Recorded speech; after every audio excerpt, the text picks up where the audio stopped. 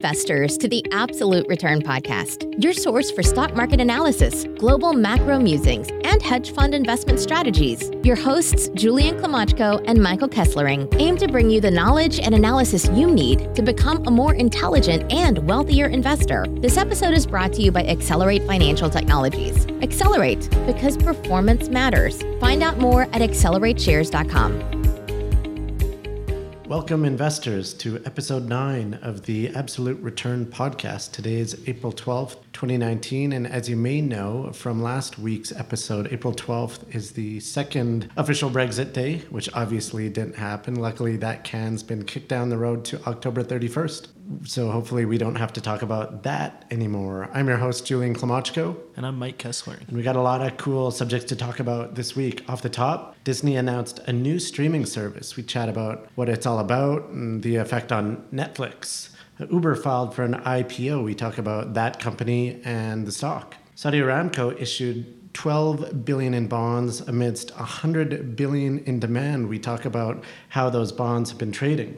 Big deal in the energy space with Chevron buying Anadarko in a $50 billion merger. Finally, some macro stuff with the FOMC minutes and the implications on interest rates. Lastly, we're going to chat about a blog post that we released this week regarding the magazine indicator. Huge news in the media space. Today, Disney announced its new Disney Plus streaming service. Now, what this is, it's a Netflix competitor online streaming service. It's going to launch in November at only $6.99 per month, which is nearly half the price of Netflix. Some day one content. They'll have 18 Pixar films, all Star Wars films, which is pretty huge if you're a Star Wars fan. 250 plus hours of National Geographic content, which I love. I love those nature shows. 13 Disney Vault classics, 30 seasons of The Simpsons. I mean, what's not to like there? They'll also likely look to bundle this with ESPN streaming offering as well. We don't really have any details on that. As I indicated, this is a real big threat to Netflix here. What Disney has been doing is licensing some of their content to Disney, to Netflix. Why don't you talk about the details behind that and the financial implications? Yeah. I guess the one aspect is that they're actually foregoing about $150 million in licensing revenue this fiscal year by analyst estimates for that figure. And that's by pulling some content from Netflix. Yes. And so it's actually a good example of Bob Iger not thinking just for the short term. Yeah, by Bob Iger, CEO of Disney. Yes. It's a good example of just not thinking for the short term implications, as this could be big value enhancement for the future with a bit of short term pain. Well, certainly. And some of those long term projections that they threw out. So they said by 2024, they expect to have 60 to 90 million subscribers. And by that time, they'll be dumping $2 billion per year on content. So some pretty significant content spent. Speaking of CEO Bob Iger, back in February, he called streaming the company's number one priority. And so clearly this is a pretty massive move that Disney has. So far, they're just announcing the US version, but internationally, the plan is to roll out internationally, globally, throughout 2021. As for the stock market reaction, some pretty interesting moves. Obviously bullish for Disney and bearish for Netflix. We saw Disney stock as of this afternoon up 10.4%, the biggest move in Disney in a very long time. And Netflix down 4.4%. So obviously Netflix shareholders not really liking the threat of Disney. In my opinion, a better service at nearly half the price. So certainly quite the competition coming out for Netflix. And when you mention the price, it is at that low $6.99 per month is where it's starting out at. But I do believe that they have plenty of untapped pricing power, where over time you'll probably see that delta between Netflix and Disney Plus. That'll likely decrease in the future, as they do have quite a bit of pricing power. The other aspect that I wanted to bring up was Warren Buffett and Charlie Munger. They have always said great things about Bob Iger, that they look up to him as a CEO. But a little bit of history on the relationship between Buffett and Disney was Buffett, when he was running his investment partnership back in the 60s, he actually bought a 5% stake in Disney in the late 60s and sold it just a year later for a 50% return. Ouch. which looks great. It's a mistake of, if he had held that all the way till today, that's $1 billion mistake. But probably more than that. Yeah, absolutely. 5% of Disney. Yeah, absolutely. And so one thing that I wanted to bring up was, with Buffett and Munger describing Disney in favorable terms all the time, Munger refers to Disney as an oil company that pumps money from the ground and then puts it back into the ground to pump again. What do you think of the possibility of Berkshire acquiring Disney? Well, Buffett's always quite sensitive on valuation and price, so I'm not sure if Disney would be cheap enough. He usually likes to pay 10 times pre-tax earnings, and he always says he's searching for that elephant. And they now have north of $100 billion in cash, but who knows? Disney might be a bit of too big of a target for Berkshire here. It would be a pretty cool acquisition if they did it, but who knows? I mean, you never know on some of these things. As you know, he has an itchy trigger finger looking for a big acquisition. And so I think if we see the market really sell off and equity prices come down, he's much more likely to do a deal. But with the market where it is, I think any sort of deal out of Buffett's kind of unlikely. Big step for Uber this week as they filed the S1 or prospectus for their upcoming initial public offering. As everyone knows, Uber is the market leader in ride-sharing, but what you may not know is they have a lot of additional businesses, including bike and scooter rentals, obviously Uber Eats, freight hauling, and another sort of nascent self-driving car division, which is where they see the future of transportation, where they don't actually need drivers anymore. So Uber operates in more than 70 countries. Some details behind the IPO.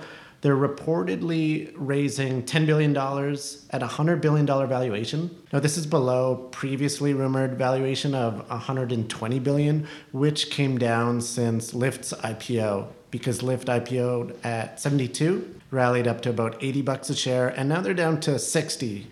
So keep that in mind. Lyft IPO really hasn't performed well. That's really dialed back expectations behind this Uber IPO. Comparing that reported or rumored $100 billion valuation. For example, they recently did financing in the private market at $76 billion. So private market investors certainly liking that uptick in valuation. They're expected to kick off their investor roadshow at the end of the month with pricing and listing shortly thereafter. So we're likely to see a public Uber in May. As for financial performance, last year had revenue north of $11 billion. Gross bookings of $50 billion, but a pretty massive operating loss north of negative $3 billion. They have 91 million users, but I think growth is somewhat slowing here. And the other thing of concern is that they may never earn a profit. Is that what you read in the S1? Yeah. Going through the S1, they actually showed a net income, an accounting profit of $997 million. But as you had mentioned, have an operating loss of $3.03 billion in 2018. And so the difference between this is the result of $5 billion in other income, which is listed in their financials as divestitures and unrealized gains in investments. So those really aren't normal course operations. So in terms of their continuing earnings, they will likely normalize to the negative number. The other aspect that's interesting is that Uber has shown Uber Eats as being a real center of growth for the company moving forward. But what you're actually seeing is that it's actually been declining quarter over quarter. It actually only has about $165 million in quarterly revenue. So that's a declining growth rate. Yes. Actually, no, just declining in general from a high of 218 million in Q2 down to 165 million. Oh, so revenue is actually declining. Yes, negative growth. Yeah, which is quite interesting as this is an area where there's competitors in the space that are growing quite rapidly. It's interesting that Uber Eats hasn't the growth rate is decreasing now. Yeah, there's just so much competition in that space. It's pretty crazy. The other interesting aspect that Bloomberg actually pointed out was the funny distinction between market share and category position. So they represent themselves as having less than 1% market share in the US, so implying that they have a very long growth runway. But while also boasting that they have a 65% category position in the US. So it seems like they're kind of trying to have the best of both worlds, where they're saying that they're in a dominant duopoly where there could be pricing power, but also that there's a massive untapped market, which is kind of an interesting juxtaposition there. By the untapped market, they mean people driving their own cars. Yes. Uber is going to replace that. Interesting. Make no mistake about it, this is a huge IPO, $10 billion. It'll be the largest since 2014, which was Alibaba's IPO that raised $25 billion. Another interesting aspect to this deal is that they're reserving some IPO shares for drivers who complete a certain number of trips. Wanted to just touch on ownership. So Japanese giant SoftBank owns 16.3% of Uber. Saudi Arabia's public investment fund owns roughly 5%. Another interesting fact is that Google owns 5% of Uber and competitor Lyft. So some interesting competitive dynamics there. And founder Travis Kalanick still remains with 8.6% stake. So those people are certainly pretty happy with some liquidity upon IPO here. Saudi oil giant Saudi Aramco issued $12 billion in bonds amidst $100 billion in demand. So talk about oversubscription here. Not just the deal size I wanted to talk about with respect to this bond offering. They actually disclosed some financial information behind Aramco. Wasn't surprising, but the scale of the numbers, you can't help but be shocked. They're tremendously profitable. Aramco is by far the most profitable company in the world. Talk about numbers here. They had EBITDA, I believe, north of $200 billion, free cash flow of $86 billion, net income north of $100 billion.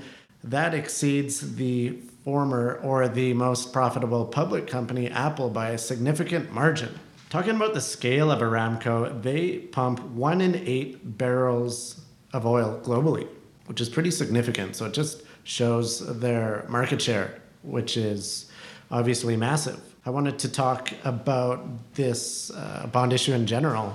So they had pretty significant demand, but what actually happened was as they go through the book and salespeople indicate that it's oversubscribed, investors will actually boost their orders to an amount more than what they have, because they want a certain amount. Say they want 10 million in bonds, but if it's twice oversubscribed, then they'll they'll order 20 million, such that if they get haircut 50%, they'll get their original $10 million order. And as you know, these things can spiral out of control into a positive feedback loop where demand keeps growing and growing because they think they'll get less and less of their orders. Yeah, and to quantify that artificial demand, there's estimates that the demand was artificially inflated by about 20 to 30%, which is quite interesting. The other interesting aspect is that, number one, was that some institutions were actually moving from the sovereign Saudi bonds to Aramco,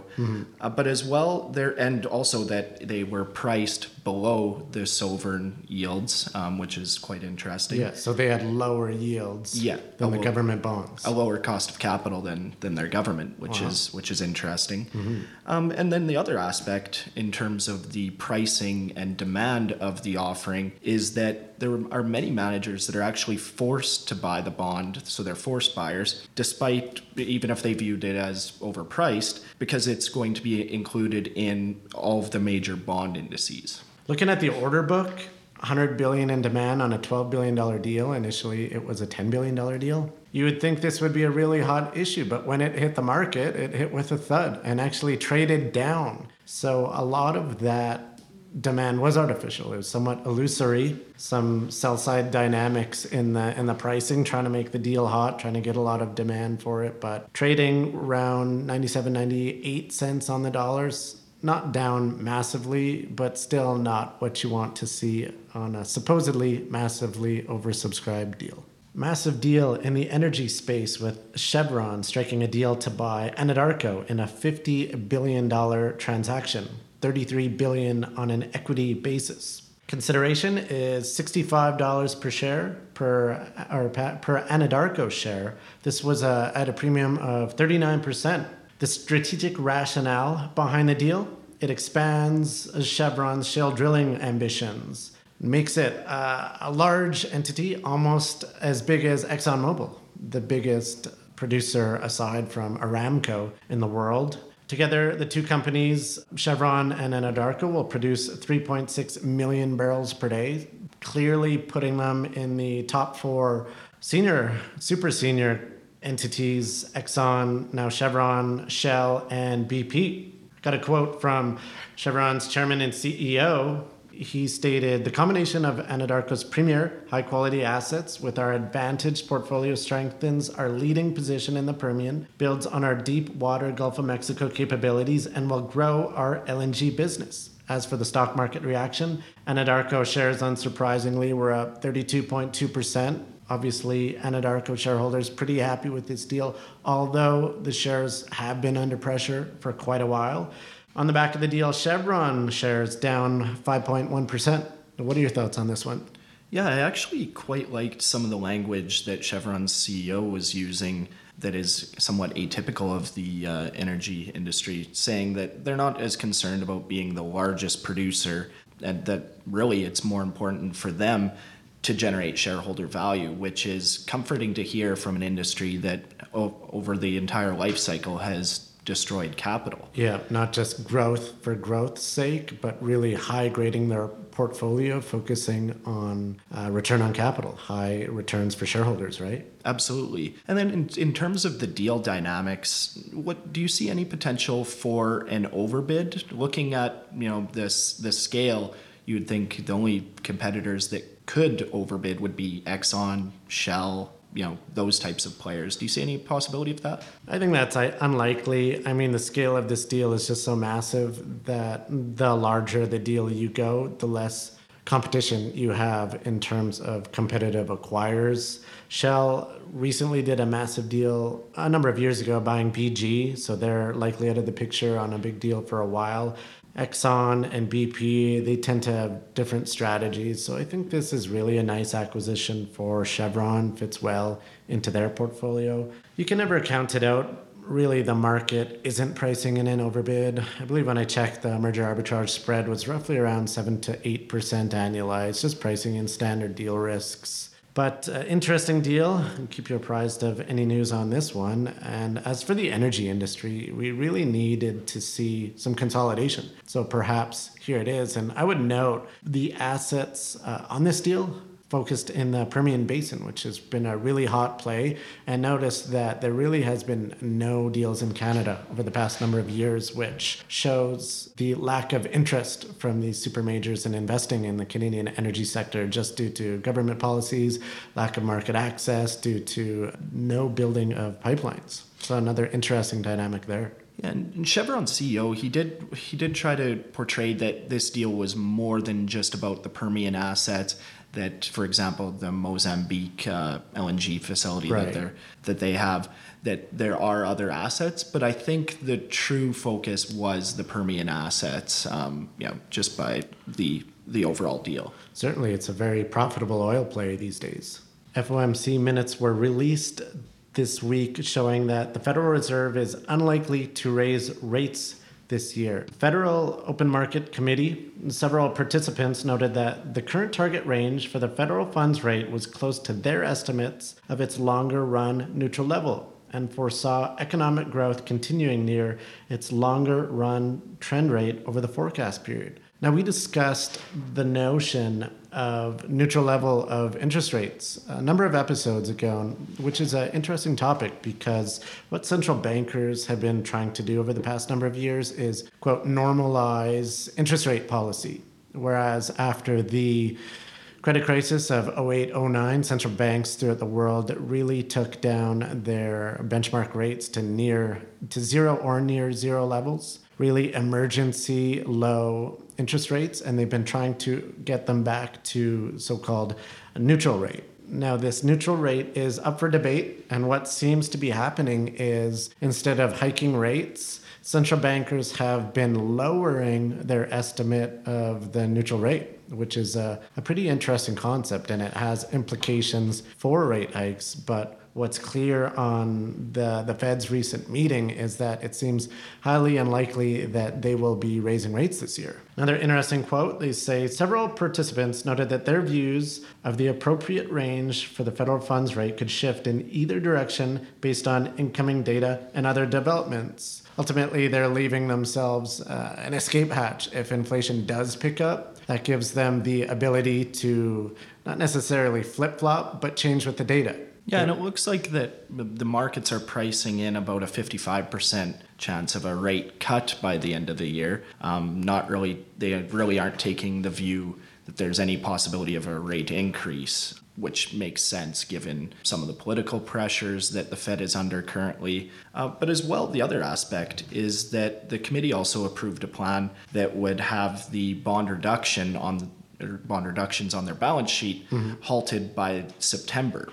So do you think this is a prudent move? Well, I think the Fed is best off being flexible, which clearly they are. Contrast that to Q4 of last year when they indicated that rate hikes will be somewhat automated, as would the balance sheet runoff. This would combine to create tighter financial conditions, which obviously the markets didn't like. S&P 500 tanked 20%. Obviously, Donald Trump was not happy with the way things going, and the Fed really did a complete 180 degrees on that, on both rates and the balance sheet runoff.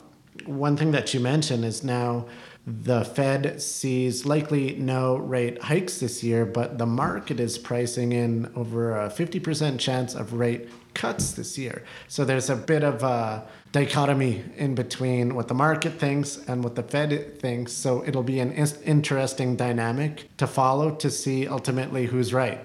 Absolutely, and I think it'll just be a more data-dependent Fed as opposed to, as you mentioned, something that's more algorithmic and automated. Yeah, and what's interesting is looking at the data as the markets tanked last year, the chances of a price or the chances of an interest rate cut increased dramatically. But now with the S&P 500 back near all-time highs, you haven't seen the opposite reaction. You would expect the probability of rate cuts to come down, but it just hasn't happened. Put out a blog post this week entitled, "The Magazine Indicator Just Flashed Red. Should You Sell Everything?" Some background on the magazine indicators. The 1970s were a tough market for stocks. Basically just treaded water. I believe 73, 74 was a pretty punishing bear market. And by the end of the decade, people were really just fed up with stocks, people in general. And in 1979, Business Week released one of the regular publications had a title, a now infamous cover, called "The Death of Equities." Now, people point to this as being the birth of the magazine indicator, but it didn't happen right away. But in a few years, the market really went on a generational tear from 1982 to the year 2000. Just that bull market was crazy. It went up multiple times, and many people spoke of the Death of Equities magazine cover as a classic contrarian indicator. And by contrarian indicator, we mean if too many people are thinking one way, then that's more than priced into the market, so you can make money by acting in a contrarian nature or opposite of the crowd. The reason we bring this up is because last weekend, Barron's magazine released their regular issue with a bull on the cover with the title, "Is the Bull Unstoppable?" which was quite the bold, potentially flashing red magazine indicator that would concern a number of investors. I know I saw online a few economists, market participants really giving Barron's crap for this one. I saw economist David Rosenberg tweeted, "The front cover of Barron's, how perfect, the makings of a market top." I also found a funny Reddit thread that said, "Barron's says the bull market is unstoppable. Sell everything, sell, sell, sell." So you have some contrarians coming out of the woodwork. But as I indicated, this Death of Equities cover, the timing wasn't good at all. That came out in 1979. And by mid-1982, I believe the market was at the same level. So it's not much of an indicator if it's 3 years too early. The other thing is ultimately there are always magazine covers coming out. I'm sure there's been 100 bullish ones over the past 10 years and some bearish ones as well. And they've really had no indicative value whatsoever. So I think one thing to keep in mind with these, obviously you don't want to sell everything. You don't want to make any dramatic changes to your asset allocation. But what you do want to do is you notice these things and take it into your investment framework as a judgment of where we are in the cycle. If you start seeing a lot of very bullish behavior. I give this example as in 1929, Joe Kennedy had his shoeshine boy give him stock tips. He thought that things have gone way too far and there'd be no one else left to buy stocks. And so Joe Kennedy not only sold all his stocks, but went on to short the market and made a fortune in the great crash of 1929. Obviously, I'm not advising anyone to do that because that takes a significant amount of luck. But obviously, you want to have an asset allocation that can withstand any sort of drawdowns, and note that the market has been on quite the tear and the valuations are quite high. And I think you bring up a good point in that there's never a bad time to look at risk management in your portfolio. So whether you actually, take actions and are selling off your entire portfolio, I think that's a drastic measure. But I think it's always good to be ensuring that you're comfortable with the risks of your current portfolio and perhaps high grading that. Certainly don't make any drastic moves. You'll want to have long-term capital allocation plans, a well-diversified portfolio. But to answer Baron's question, is the bull unstoppable? No. At some point, we do have to deal with bear markets. I mean, we just had one in December where the S&P 500 dropped 20%, and you can typically expect that once or twice per decade, and occasionally a big one, down 50% like we had in 2008, 2009, and at the turn of the millennium. So keep that in mind with your asset allocation and just be comfortable with where your portfolio is at. And that's it for episode 9 of the Absolute Return podcast. You can catch us next week. Feel free to visit our website, absolutereturnpodcast.com, and we'll speak with you soon. Cheers. Thanks for tuning in to the Absolute Return Podcast. This episode was brought to you by Accelerate Financial Technologies. Accelerate, because performance matters. Find out more at accelerateshares.com. The views expressed in this podcast are the personal views of the participants and do not reflect the views of Accelerate. No aspect of this podcast constitutes investment, legal, or tax advice. Opinions expressed in this podcast should not be viewed as a recommendation or solicitation of an offer to buy or sell any securities or investment strategies. The information and opinions in this podcast are based on current market conditions and may fluctuate and change in the future. No representation or warranty, expressed or implied, is made on behalf of Accelerate as to the accuracy or completeness of the information contained in this podcast. Accelerate does not accept any liability for any direct, indirect, or consequential loss or damage suffered by any person as a result of relying on all or any part of this podcast, and any liability is expressly disclaimed.